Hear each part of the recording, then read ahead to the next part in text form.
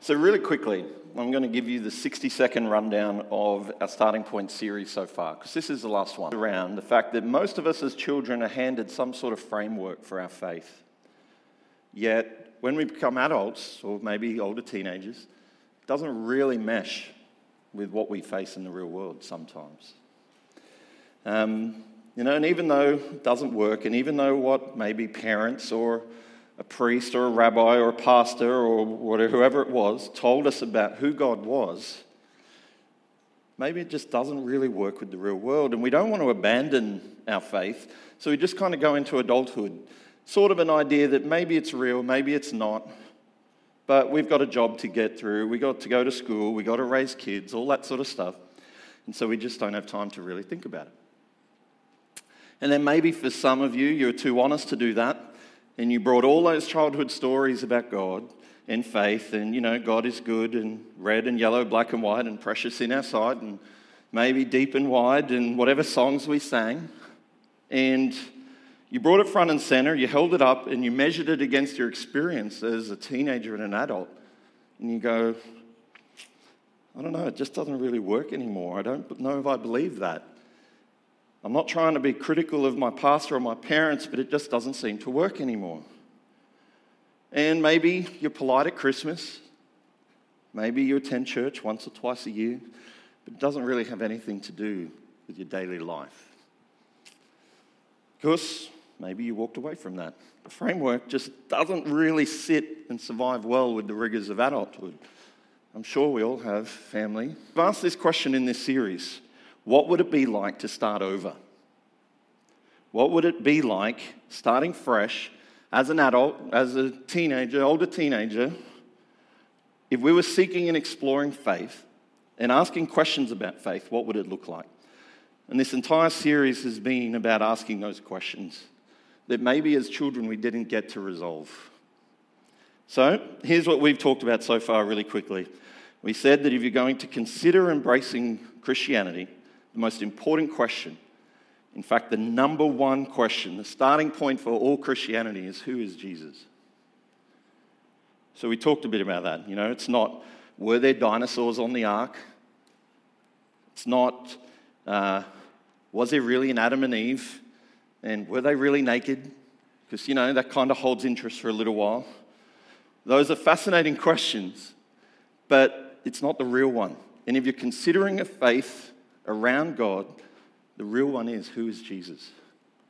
Then in the second week, we talked about coming to terms with sin. We looked at the fact that we all make mistakes, but sin's a bit deeper than that. Then we talked about the fact that if you're going to embrace faith, somehow maybe we feel like we've got to get God to like us. Maybe that's how we feel. Maybe you've got to get God to love you or put up with you. And maybe we need just a clean slate. Then we talked about the role of rules. Christianity seems to be about all these rules. Is it a bit like family, where you get given the rules after you join in the family? Or do you get given the rules before you join the club? Then we asked a bigger question. Who can wash away our sin? And we said, you know what? We all know how to say sorry and maybe move forward, but what do you do about the past? And how do you forgive yourself? Then we talked about grace. And does it seem like maybe you're just getting by with doing stuff and then trying to get the forgiveness later? Do we focus on the relationship or the action? And so this week we're going to tie all that together and hopefully provide a real starting point for our faith, for why we believe in Jesus. For most of us, our faith starting point started when we were children. Somebody said, here, believe this. So we did. Maybe daddy said, maybe mummy said, maybe rabbi or pastor or priest said, here is what we believe, and we did. And that's fine. I did the same with my kids. Didn't just throw a book of world religions on the table, say, pick one, kids. No, we said, this is what we believe. And it's good to do that. I remember in my childhood, my teenage years particularly, I spent as much time in Sabbath school classes and by myself learning facts as much as I could about the Bible. In fact, I learned things like the longest name in the Bible. Does anyone know it? It's Maher-Shalal-Hash-Baz, by the way. And I learned all sorts of facts of all sorts of names, all sorts of places. In fact, one of my favourite things to do on a Sabbath afternoon, because we couldn't do much because of those rules, was playing Bible Scramble, sort of like a Bible version of. Someone wanted to play with me, with friends or family, because I could remember all the answers to every question in the game. So no one would want to play. And Heidi often says I know too many useless facts. But what I didn't really develop was my relationship with Jesus. I knew a lot about him, but I didn't really turn that head knowledge into heart knowledge. And then we become adults. And for some of us, there's a gap between maybe what we're taught as children and what we experience as adults. And we react to that gap in different ways. For some of us, we hold on to that childlike faith. And when someone says, hey, look over there, look at what that is like, how does that mesh with what you know from your childhood faith? You go, no, I don't want to look that way. I just want to be ignorant. I don't want to know because that's going to challenge and confront what I believe. And maybe for others, you look at the world and you think, you know what I experienced doesn't match up with what I got taught. And so there's this gap. We want to know if there's a God. We want to know if what we've been taught is true, even if we don't do anything with it. Maybe we just want to know. So, faith is perhaps the most confused and misused and abused concept in religion. So we need to start, if we look at faith, and I could throw, most of you probably know Hebrews 11, and we talk about it all the time. Faith is the evidence of. Can you complete it? Some can, I'm hearing it. We know it, right? We talk about it. Faith is the evidence of things unseen. Yet, what does it mean? So what I want to do is step back and look at the broader context of this word. And I'm going to use faith and belief interchangeably because they're kind of the same thing. There's nothing magic or different when we use the word faith. It's not a religious word, it's just a word. They're not even religious terms, belief or faith. They're used within the context of religion, but sometimes they get pulled out as something really mystical, something really unique.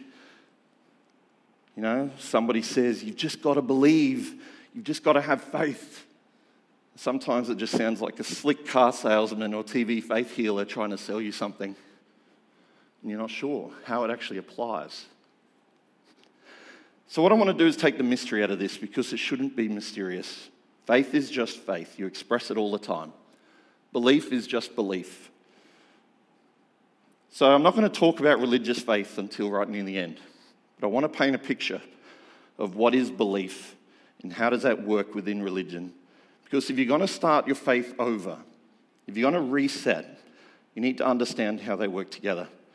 And there are 3 general observations about faith or belief. Number 1, the ability to believe is one of the most powerful forces at mankind's disposal. Now, when I say the most powerful force, everything that's ever been accomplished by human beings in the history of humanity was accomplished because somebody believed it could be and that it should be. Everything begins as an idea. Everything begins as a belief. And we have this ability to lean forward in our brains, to be able to, have words come out of our mouths and things start to happen and the world changes around us. Every problem that's ever been solved by anyone was solved because somebody believed it could be and it should be. And because they started to talk about it, other people believed, they believed, and then they shared it with others, and pretty soon the world begins to change. Jesus talked about how you can move a mountain with faith. And, sometimes we get all a bit geeked out by that. Is it literal? Did he really mean if I have enough faith, I can move a mountain? I've never moved a mountain. Have any of you? Yet, we've seen all kinds of mountains moved by faith, if you actually think about it. Medical mountains, cures for diseases, childhood diseases that don't even exist anymore, because somebody said, this should be gone. It should be eradicated. It shouldn't be around anymore. So they talked about it. They raised money, spent money. They researched, investigated. And now some of those diseases don't exist. When they crop up once in a while around the world, somebody knows what to do because somebody believed that it should be addressed. Think of educational mountains. Think of racial mountains. Think of the mountain of slavery, civil rights. We can go on and on and on. All around the world, at different places, we see incredible mountains that have been moved because somebody said, I believe it can be. Belief is powerful. The power to unite around belief is huge, yet it's just ideas and words most of the time. It's the most powerful thing the human race has ever been given. It's behind every good thing we've done. It's behind every bad thing we've done. It's like a weapon. Whatever direction you point it, something's going to happen. Ideologies are basically a belief system, and they drive world events. Look at our country. We're divided by ideologies and beliefs. I believe the economy is stronger if we do this. Or I believe the economy is stronger if we do that. Well, I believe we should have daylight saving in Queensland. Or no, let's split the state because of daylight saving. Or we should be a republic, not a monarchy, commonwealth, monarchy. Our nation is divided over ideas. Think about World War I and II. People talked, people believed, and we went to war with each other. 10 million military deaths, 7 million civilian deaths, over 21 million wounded from World War I because of an idea. In World War II, over 60 million died because of an idea, because of someone who believed about something. You look at every conflict around every nation around the world, people see things differently. They gather in their little communities of shared belief, and some things start to happen, whether it's good or bad. Now, this is a bit simplistic. Most of you have studied probably a little bit of history, so you're smart, you understand. But think of World War II. Adolf Hitler drags the world into World War simply by talking. It's pretty much all he did. Germany was having a tough time. He talked about what they were all experiencing. He put his little spin on it. And he said, this is what could be and should be for the people of Germany. Here's what could be and should be for the people of Germany. And slowly, people began to believe. Then all the surrounding nations had to make a decision. What do we believe about this man? A couple of years later, the world's at war. And all he did was really talk. That's the power of an idea, the power of belief, the power of somebody who has a persuasive communication skill. Gets up, rallies people around their ideas. And the ability to believe in something is the most powerful thing we have. When we believe in something possible, we look for a way to find it until we get there. Isn't that what we do?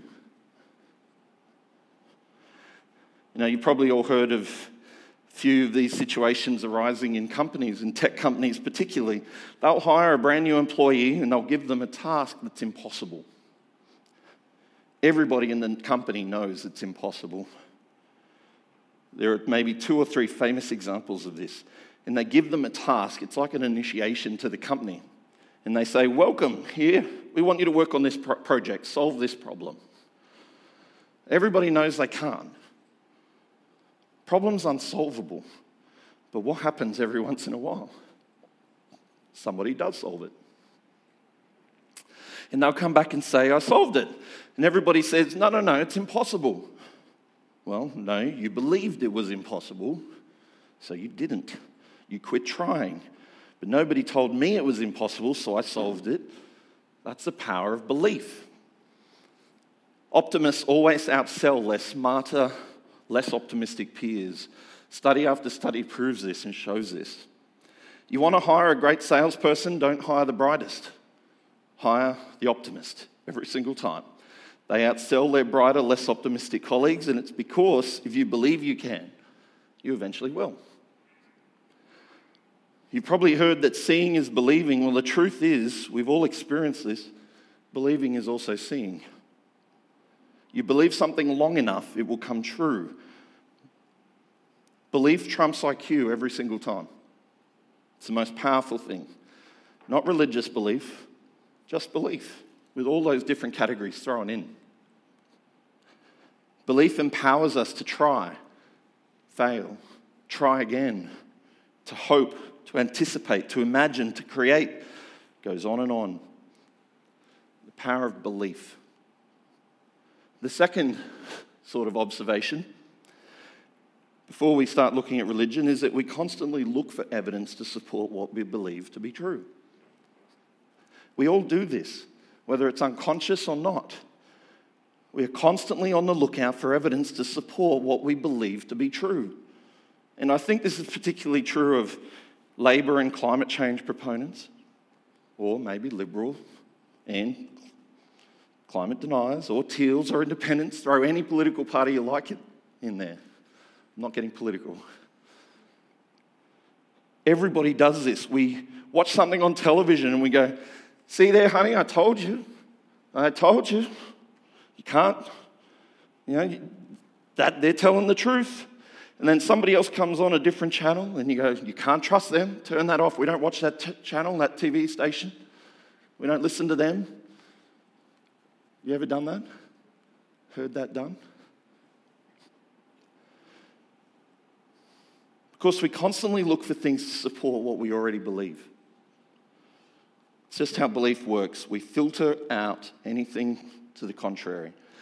This is one of the things that makes a belief really powerful, but also really dangerous.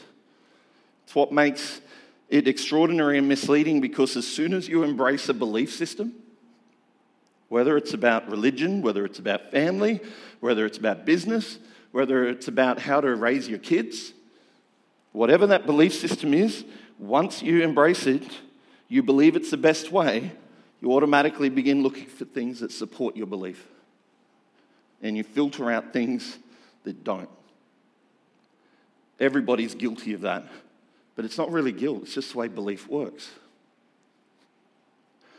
The third general observation is that belief is easy to maintain within a community of shared beliefs. This explains a lot.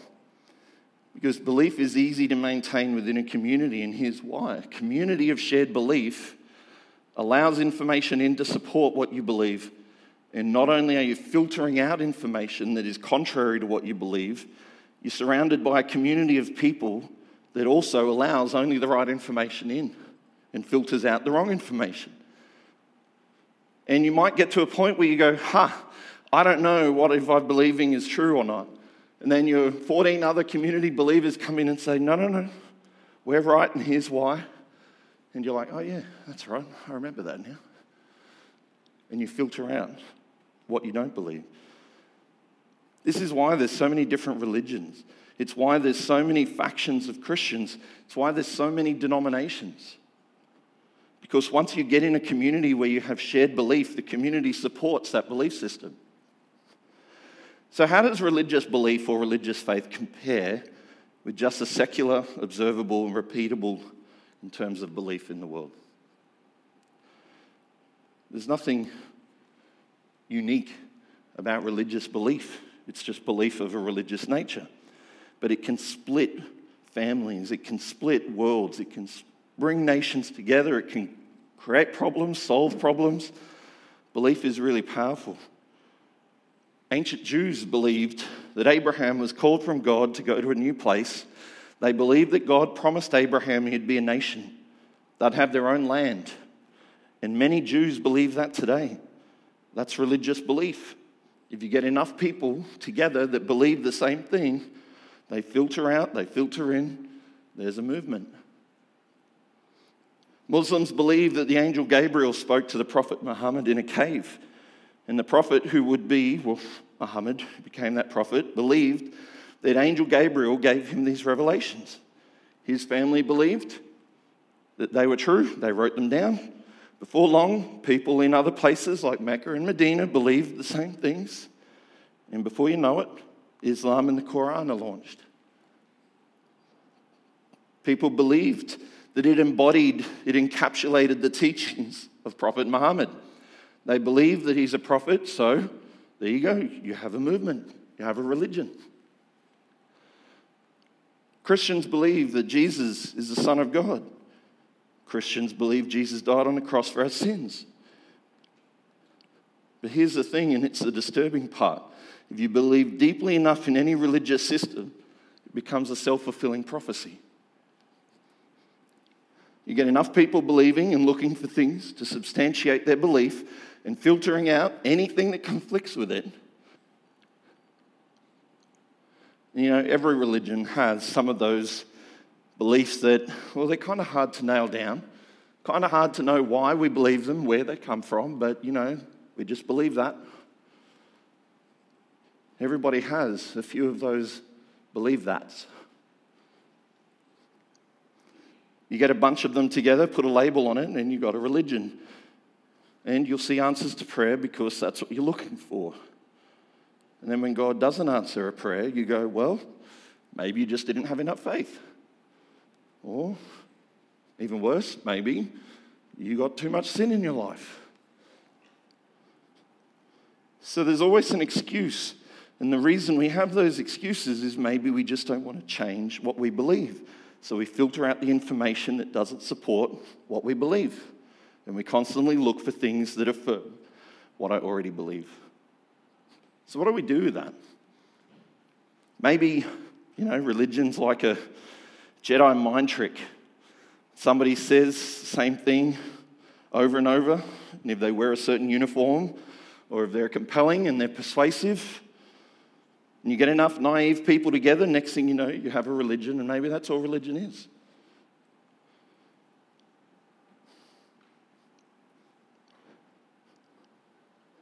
Is it just a bunch of people believing the same thing because they're afraid of death, or they're afraid of, you fill in the blank? Is that all it is? Or maybe the other option is that you just pick a religion, anyone, and become religious because, religious people, you've seen the studies, religious people live longer, religious people have healthier relationships. So, just pick any religion, it doesn't matter. If you just get in a community of people that believe the same thing, it doesn't really matter what's true. Do we stop believing, or do we hold on to the things that we believe just because we're in that community? So then you have to ask this question: what are we doing here? Richo, what are we doing? Why are you a Christian? Why am I a Jesus follower? And it has everything to do with what we talked about. And I bet if you're a Christian, you've never heard this before, because, unfortunately, we tend to treat Christianity like any other belief system. You get enough people together, teach them a few songs, sing a few ballads, learn a few facts about God, and we'll feel something on Sabbath morning and go, oh, that was the Holy Spirit. That was good. Here's the foundation. And this is why we're here, as you wrestle with faith, as you wrestle with a starting point for faith. This is what's really important. And I don't know if I've never thought of it like this before. When Jesus died, those closest to him believed he was dead. When Jesus died, the people that knew him best, the people that bring us the story of Jesus later, believed he was dead. After all those parables, after all those miracles, all those cool, snappy answers to the Pharisees, all that stuff, after all of that, he was dead. They believed he was a powerful speaker whose powerful speaking got him crucified. What do you believe about Jesus, Peter?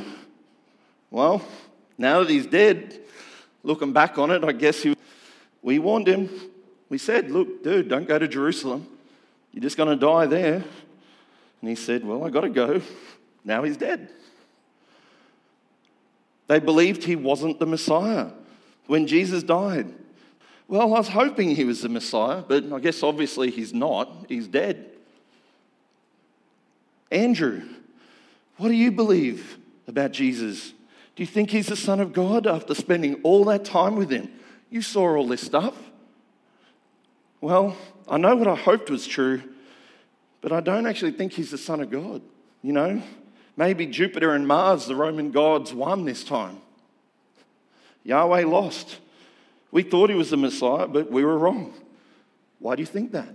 He's dead. They believed they were in jeopardy, that their lives were in jeopardy. And this is important because unlike any other religious movement, this was different. You know, when Gandhi dies, all the Gandhiites and all the people who believed in Gandhi said, hey, we got to keep these truths alive. So they all organized, they went around, they grabbed all his teachings, they put it all together, they elevated him, made him a martyr, and you have people following Gandhi.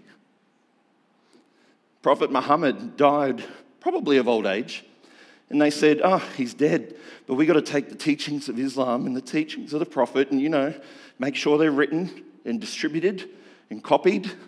We got to keep his teachings alive. Pretty much true of all martyrs. It's true of all religious leaders, but it wasn't true of Jesus. Problem was, he said so much about himself, he built the whole thing around who he was, that when he died, he couldn't possibly have been who he claimed faith. All of them. What do you believe? Well, I don't believe he's the Son of God. I don't believe he's the Messiah. I don't believe much of anything I believed about him before he died. So what are you going to do? Are you going to take the teachings of Jesus and distribute them all over the world? Well, no. Are you kidding? We can't even get out of our own homes. We're outlaws. Besides, who's going to take us seriously? Because everything he said was based on who he claimed to be, and he died, and he can't possibly have been who he claimed to be. It's not possible. That's the end. Even his mother, his own mother, the end. We'd hoped, we dreamed, we believed, and then the Romans came and the Jewish authorities turned against him. The end. He's dead. Now don't miss that. The people who knew him best, the people that watched him, the people that brought us the story of Jesus did not believe what many of us believe about him now, and they knew him. Because when he died, they believed he was dead and he would stay that way. This is why I'm a Christian. Because a few days later, a few weeks later, that same group of cowards that ran for the hills when he was arrested, like Peter, hanging outside just to see if Jesus is actually going to be killed or not, waiting to see if it's going to be a miracle, like they'd seen him perform many times, and some middle school girl comes along and says, aren't you one of Jesus' guys? No, not me. I never knew the guy. And Peter runs, denies even knowing who Jesus was. But a few days later, a few weeks later, these same cowards go into the street of Jerusalem. Not 100 years, not 50 years, not 15 years later, and not some other city, the same very city where these things happened, and they began to preach about Jesus. And they don't just preach. There's no evidence to record what they said, as talked about. There was once a man, he had 2 sons, and his youngest son went off. They didn't tell the story of the prodigal. Though it's a great story. There's no evidence they got up and said, blessed are the peacemakers, blessed are those who are pure in heart, for they'll see God. None of that stuff. They went into the streets and they had 4 points. You can read it in the New Testament sometime, what Jesus' first followers did and said. But they all had the same sermon, the same message, 4 key points. You killed him. As in, yep, you Richo, I see you standing in the front. Yep, you're a coward, you were there. I heard you say, give us Barabbas. You killed him. All you Pharisees hanging out here, wondering where I've been all this time. I know, I'm Peter the coward. I ran off, but I'm back, and I have a message for you. You killed him. God raised him. We've seen him. Say you're sorry. 4-point message. That was it. And do you know why the church survived the first century? Do you know why we're here now? Do you know why we believe? Why I'm a Christian? Maybe why you should be? Because you should seriously consider what Jesus did. Because when he died, nobody believed at all about him. None of them came out as heroes. None of them wrote a late, oh, you know what, I believed the whole time. And did that. All the apostles, Peter, James, John, Matthew, they were all cowards, they all ran, they all lost faith. And their own testimony about themselves says that. And then they saw something. They didn't believe something because that's too easy. They saw something. And something happened on the inside of them and they were changed. And for the first 20, 30, 40 years of the church, the message was exactly the same. God has not simply said something through a prophet. There's lots of that. God has done something for the whole world. He raised a man from the dead. We don't simply believe that Jesus taught true things. We believe that something happened. And that is the foundation of our faith. We believe that Jesus died on the cross for our sin and that he was raised from the dead. And we don't believe that because the Bible says so. That's too easy. Gospels weren't written for a long time. Like 20, 30, 40 years after the event, they started collecting for about 250 years and put together the New Testament. For the first 150, 200 years, thousands and thousands of people became Jesus followers, not because they read the New Testament. There wasn't one to read. It was because eyewitnesses were so extraordinarily convinced of what they saw. The church wasn't launched because of a book. The church was launched because of a resurrected Savior. And the men who ran came back and said, we saw it with our own eyes. Take our lives if you want. But we're not dying for what we believe. We're willing to die for what we saw. A resurrected Jesus. And we don't believe it in the 21st century because the Bible says so. We believe it because Matthew, an eyewitness, wrote about it. Mark, who spent time with Peter, wrote about it. Luke, who said, I'm going to investigate these things, put them in chronological order so we don't miss anything. He wrote about it. John, who took care of Jesus' mother, wrote about it. James, the brother of Jesus, wrote about it. Now think of it like this. What would it take, Ethan, I'm going to pick on you, for you to believe that your brother was the Son of God? Cooper's here today. What's it going to take for you to believe that Cooper is the Son of God? A miracle? Yeah. Be pretty hard, right? This whole time, James is there like, I don't know. But he shows up and he says, my brother is my Savior and my God. What it would have taken to convince James? And he says, I saw him die.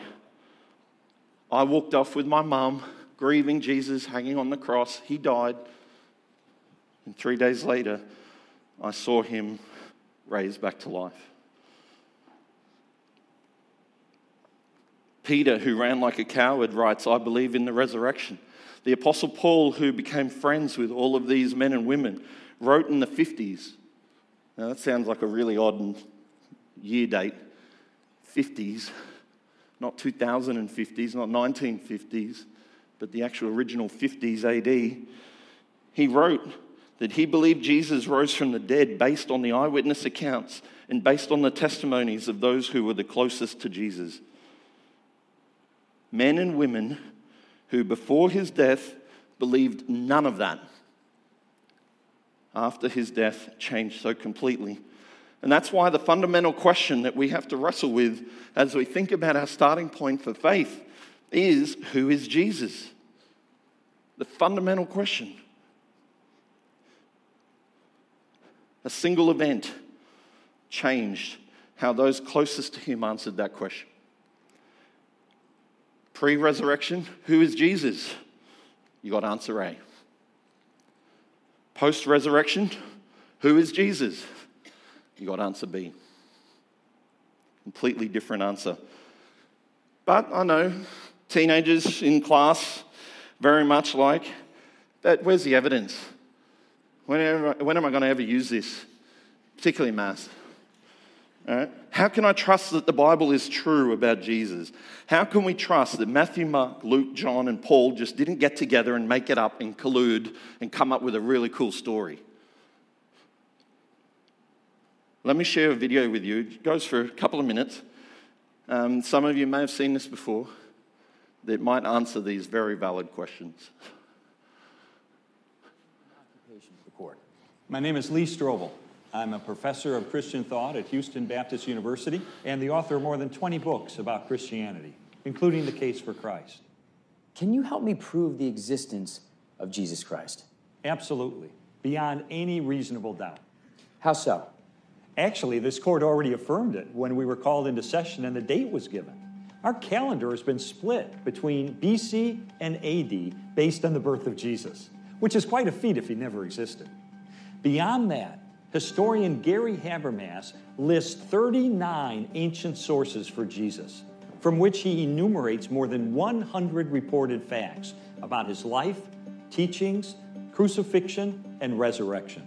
In fact, the historical evidence for Jesus' execution is so strong that one of the most famous New Testament scholars in the world, Gerd Ludemann of Germany, said Jesus' death as a consequence of crucifixion is indisputable. Now, there are very few facts in ancient history that a critical historian like Gerd Ludemann will say is indisputable. One of them is the execution of Jesus Christ. Forgive me, but you're a believer, are you not? A Bible-believing Christian? Guilty as charged. So, wouldn't this tend to inflate your estimate of the probability that Jesus existed? No, because we don't need to inflate it. We can reconstruct the basic facts about Jesus just from non-Christian sources outside the Bible. And Gerd Ludemann is an atheist. In other words, we can prove the existence of Jesus solely by using sources that have absolutely no sympathy toward Christianity.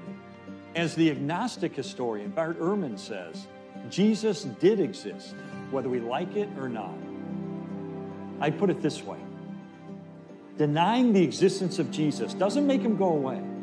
It merely proves that no amount of evidence will convince you. Would you state your name and experience for the record? My name is James Warner Wallace. I'm a retired homicide detective from Los Angeles County. And are you the author of the book, Cold Case Christianity? Yes, I am. Can you share the subtitle of the book with the court, please? A homicide detective investigates the claims of the Gospels. Would I be correct in saying that your duties as a homicide detective include investigating cold case homicides? Yes, that is and was my expertise. Don't most of those cases get solved with DNA evidence? Objection. Leading. And counsel is testifying again, Your Honor. I'll rephrase. How many of your cold cases were solved through the use of DNA evidence?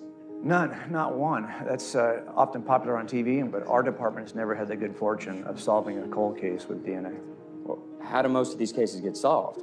Often by examining eyewitness claims, witness claims that were made many years earlier, even though often our witnesses are now deceased. Forgive my ignorance, Mr. Wallace, but how is that possible? Well, we have a number of techniques that we can use to test the reliability of an eyewitness, including something called forensic statement analysis. That's a discipline where we scrutinize the statements of eyewitnesses and looking at what they choose to minimize, what they choose to emphasize, what they omit altogether, how they expand time or contract time. And when we examine these kinds of eyewitness accounts, we can usually tell who's lying and who's telling the truth and even who the guilty party is. And did you apply this skill set any time outside of your official capacity? Yes, I applied my expertise to the death of Jesus at the hands of the Romans, and I actually looked at the Gospels as I would any other set of forensic statements. Within a matter of months, I determined that the 4 Gospels, written from different perspectives, contained the eyewitness accounts about the life, ministry, death, and resurrection of Jesus. And did you consider that the 4 accounts might be part of a conspiracy designed to promote belief in a fledgling faith? Yeah, you have to consider conspiracies when assessing eyewitness accounts. But successful conspiracies typically involve the fewest number of people. It's a lot easier for 2 people to lie and keep a secret than it is for 20. And that's really the problem with the conspiracy theories related to the apostles in the first century. There are just far too many of them trying to hold this conspiracy for far too long a period of time. And far worse, they're experiencing pressure like no other, unimaginable pressure. Every one of these folks was tortured and died for what they claimed to see, and none of them ever recanted their story. So the idea that this is a conspiracy in the first century is just really unreasonable. Instead, what I see in the Gospels is something I call unintended eyewitness support statements. What's an unintended eyewitness support statement? If I can borrow your Bible. Let me go to the Gospel of Matthew for an example of this. I'll start with a passage in which Jesus is in front of Caiaphas at a hearing. It says here, "Then they spit in his face and struck him with their fists. Others slapped him and said, 'Prophesy to us, Christ, who hit you?'" Now, that seems like a very simple request, given that the people who hit him are standing right in front of him. This makes no sense. Why would it be prophecy to be able to tell you who hit you? But it's not until you read Luke that you get an answer to this. He says, "The men who were guarding Jesus began mocking and beating him. They blindfolded him and demanded, 'Prophesy, who hit you?'" So now we know why this was a challenge, because Luke tells us the thing that Matthew left out, that he was actually blindfolded at the time this took place. This is very common, this kind of unintentional eyewitness support that fills in a detail that the first witness left out. After years of scrutinizing these Gospels, using the template that I use to determine if an eyewitness is reliable, I concluded that the 4 Gospels in this book contain the reliable accounts of the actual words of Jesus. Detective Wallace, I'm not going to try to match biblical knowledge with you. But isn't it true that these gospel accounts vary widely in what they say? That there are numerous discrepancies between these accounts? Absolutely, but that's exactly what we should expect. I don't quite understand that. Well, reliable eyewitness accounts always differ slightly in the way they recall the story. They're coming to it from different geographic perspectives, their history, even where they are located in their room. When I examined the Gospels, I wasn't any differences that might be between the accounts. And as a devout Christian, you feel you succeeded? No, Mr. Kane, I think you misunderstand me. When I began this study, I was a devout atheist. I began examining the Gospels as a committed skeptic, not as a believer. You see, I wasn't raised in a Christian environment, although I do think I have an unusually high regard for the value of evidence. I'm not a Christian because I was raised that way or because I hoped it would satisfy some need or accomplish some goal. I'm simply a Christian because it's evidentially true.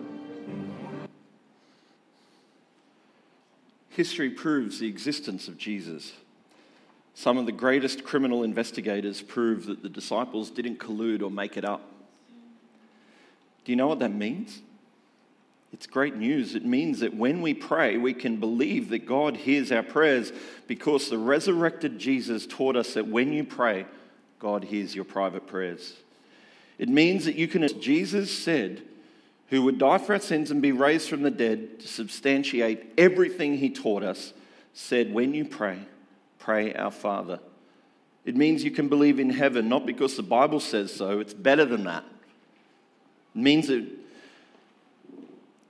because throughout his ministry, Jesus talked about the kingdom of heaven and that message died with him, but it was raised with him. It means that when you go through troubled times, you shouldn't be surprised, because Jesus said, in this world you're going to have trouble, but take courage, take heart, I have overcome the world. Which meant nothing as they watched him die on the cross, but it meant everything when they saw him raised from the dead. See, I'm not a Christian because the Bible says so. It's better than that. I'm a Christian because I believe that he rose again. And it's a message for the whole world.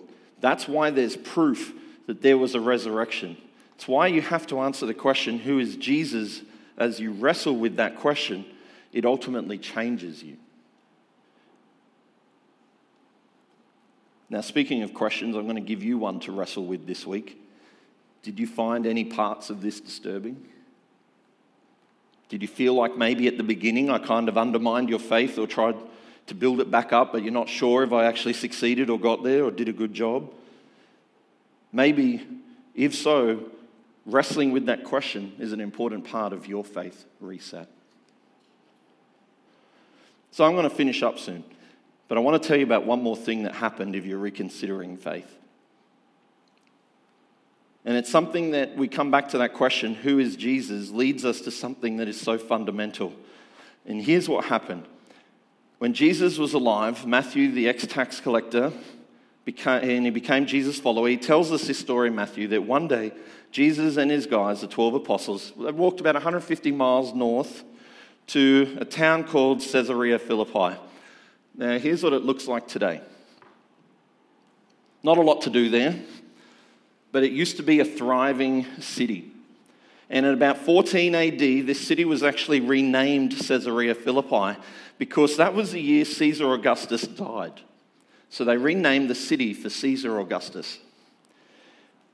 So Jesus and his apostles, they're walking up to this city, they go into Caesarea Philippi, and you can kind of imagine them having a conversation as they walked. And maybe they're talking about, hey, you know, a few years ago, Jesus, they renamed this city for Caesar. Caesar Augustus was the first real Roman emperor. That's when Rome sort of became an empire and it shifted away from being a republic. And perhaps they talked about the fact that Caesar Augustus was actually an adopted son. Some of you know this from history, maybe, if you're a bit of a history buff and love reading about Julius Caesar like me. Some of you know that when Julius Caesar died, they deified him in Rome. They turned him into a god in their culture. So Julius Caesar was this deified god, which meant that Caesar Augustus, the adopted son of Julius Caesar, was actually the son of a god. That's what they referred to him as.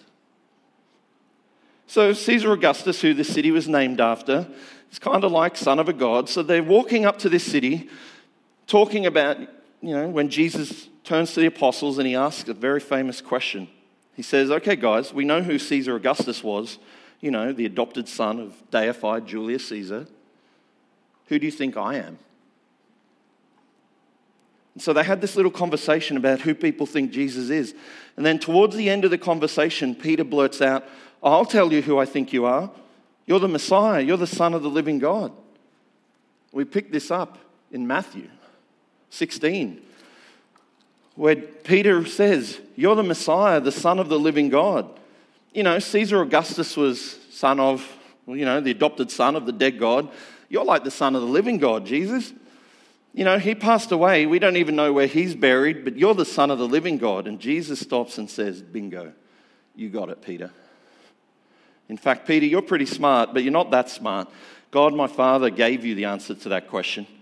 And then he says something else that's astounding. In Matthew 16, verse 18, on this rock I will build my church. The significance of this conversation is that Jesus made a very bold claim. He said, I'm going to build my church.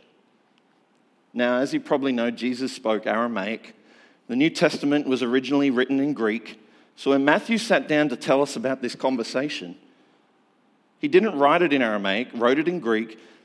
And the Aramaic word that Jesus used to say, I'm going to build my church, Matthew chose to use a little Greek word called ecclesia. Now, I probably say it wrong because I'm not a Greek scholar. But ecclesia was a very common Greek term. It wasn't a religion. So Jesus made a declaration. He says, guys, I'm going to build my gathering. Now again, picture it. They're 150 miles away from Jerusalem. They're in sort of the middle of nowhere. They're at Caesarea Philippi. 13 of them, and Jesus says, guys, I'm going to build my gathering, my congregation, my assembly, my people. And they're looking at him and looking around going, what? We're outlaws. What do you mean, Jesus? Like, we can't go to Jerusalem right now. There's a reason we can't go back there. And Jesus says, I'm going to build my assembly. And unfortunately, there was a tragedy of translation in our Bibles because the word that was translated when it became English was a German word called church. And that church word actually means house of the Lord. And so we interpret it to mean God said, I'm going to build a building, or I'm going to build a church. But he didn't mean that. He made the prediction saying he's going to build his gathering, his people. And Matthew knew that because he was there. And so he used that word ecclesia very deliberately. And so Jesus made his prediction, I'm going to build my church. And as they traveled around, the disciples said, Jesus, don't go back to Jerusalem. Don't go there. And he said, I'm going. He got arrested and he was crucified. And after the crucifixion, Peter and the apostles said, hey, now who do you think Jesus is? Do you still think he's the Messiah? Do you still think he's the Son of the living God? Prior to death? Nah, we were wrong. Sorry. He died. Do you still think he's going to build his gathering, his people? Probably not, because, he's dead and he's gone. That can't happen anymore. And yet something changed. Because these very same men that watched him die and ran for their lives, watched Jesus get arrested, were the very same men surrounded by a group of women that had been Jesus' followers, saw him suddenly come back to life. And they say, we're back because we've seen a risen Savior. And after Jesus came back from the dead, 120 of them, and then he said these famous words in Matthew 28. Jesus came to them and said, all authority in heaven and on earth has been given to me. Now, I don't want to be disrespectful, but also he's standing talking to 120 people and he says, hang on, can I have your attention, please? All authority on heaven and on earth has been given to me. Kind of an arrogant statement. Either it's extraordinarily arrogant or it's true. And perhaps the only reason his audience that day weren't offended by that is because they were looking at a man they had seen crucified. And when you predict your own death and resurrection and pull it off, and you say, all authority in heaven and earth has been given to me, you go, yep, absolutely it has. We've never seen anybody do that before. But he goes on, and he says, all authority in heaven and earth has been given to me, therefore, in light of the fact that all authority has been given to me, in light of the fact that I have all the authority of heaven and earth, I could ask you to do anything, or I could do anything. Here's how I want to channel all that authority. Here's how I want to channel all that energy. Here's what I'm going to do with it. Therefore, go and make disciples of all nations. Do what? Yep, here's what I want you to do. And I have the authority to ask you to do it. They are outlaws. They're fugitives. They're running from the authorities that had crucified Jesus. They have no influence. They have no connections. They have no money. What do you want me to do, Jesus? Here's what I want you to do. I want you to go into all the nations of the world. And imagine an apostle put their hand up. What's a nation? Okay, we'll get to that. I want you to go into all the ethnic groups. And I want you to go to all the people groups in the whole world. And another one shoots up. How are we going to get there? Okay, just let me finish. I want you to go into all the nations of the world, and I want you to make Jesus followers of all the people from all nations in the world. And then he said, in verse 20, and surely I'm with you always to the very end of the age. And then he left. I'm with you always, he said. Well, where did he go? He left. I'm with you always. As you go into the world and make disciples of all nations, he left. And they went back to Jerusalem. And a few days later, as we talked about In previous messages, this group of people who had watched Jesus die, who had seen a resurrected Savior, had heard him say, "Go into all the nations," went into the streets of Jerusalem, and the message was simple. You killed him. You were there. God raised him. We've seen him. Say you're sorry. And suddenly the Jesus gathering was born. Suddenly the movement started moving. And the book of Acts tells us that hundreds and eventually thousands of people, not halfway around the world, not 100 years later, but thousands of people within the city of Jerusalem where these events took place began to say, Jesus raised from the dead. God has done something significant in our midst, and the church grew. Could he have imagined how far the movement would spread around the world? Outside Caesarea Philippi, these 12 men, Jesus said, I will build my gathering, and the gates of Hades or hell or death will not overcome it. As we consider a starting point for our faith, we can consider a lot of belief systems. We can consider a lot of truth claims. But at some point along the way, we have to wrestle with two things. A group of people came to Jerusalem and said, we saw a risen Savior. And for the generations that would follow, the Jesus gathering would grow and expand, exactly as Jesus said it would. And in fact, here's the best part. Us as individuals are invited to participate in that activity of God called the ecclesia. And that's what God's up to in the world through the message of the church, through the interaction of our church within the communities that we're in. And no, the church hasn't always got it right. Yes, the history of the church is filled with all kinds of stories that are embarrassing, but that's the point. In spite of us, in spite of our failure, in spite of our inconsistency, the church continues to influence the world and to grow. And it's not because we're smart. It's not because there's a headquarters somewhere that makes it happen. It's because Jesus said, I will build my gathering. Nothing is going to stop it.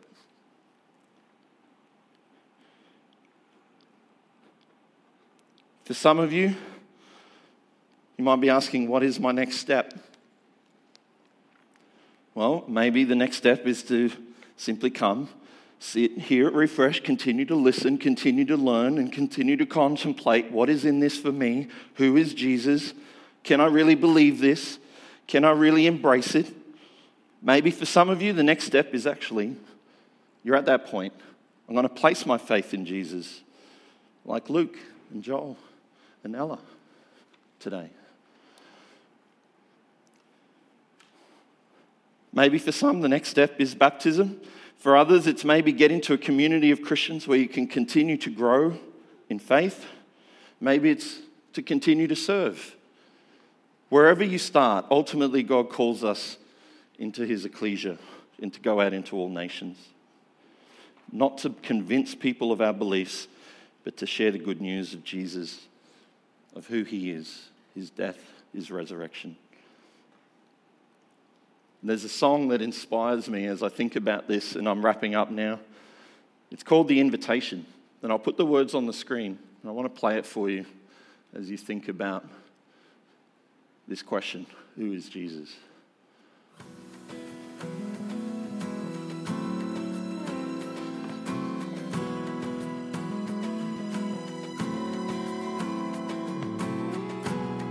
In the palace, in the land of mercy, the king looked out from his throne. He saw the sick and the homeless and hungry. He saw me lost and without hope. And moved with compassion, he sent out his only son with the invitation to come. This is your invitation. Come just the way you are. Come find what your soul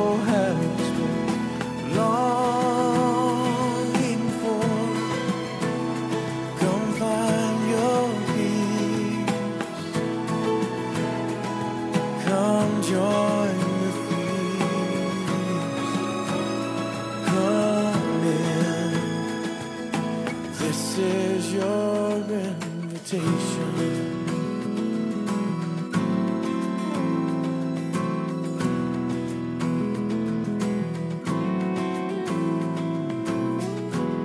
So I stood outside the gates and trembled in my rags of unworthiness,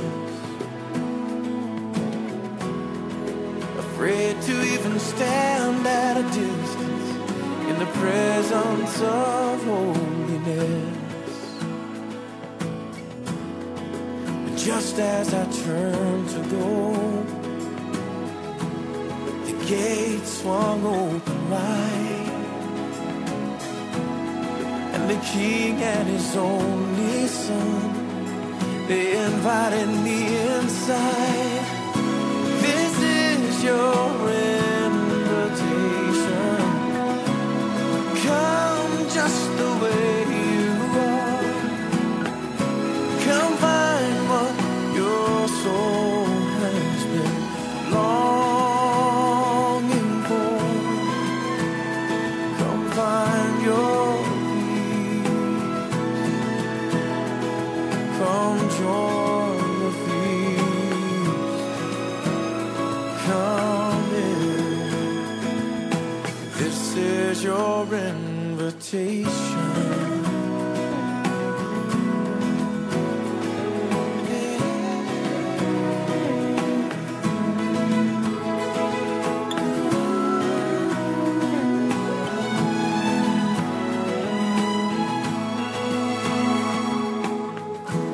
So now will you come with me to where the gates swing open wide?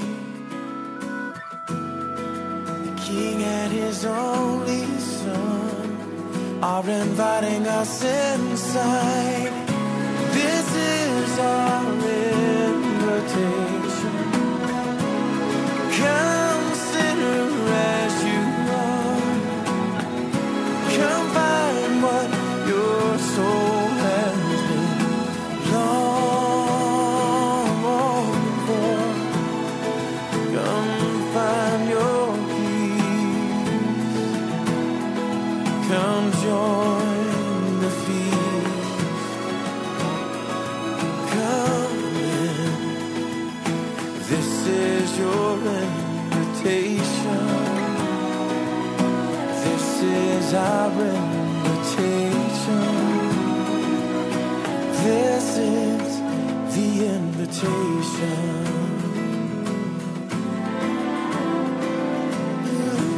Jesus invites us to start our faith because of what he did. He died, he was resurrected, and that's the difference between any other religion and Christianity. And he invites us to be part of his gathering, his people. And that's what you're doing here this morning. Let's pray.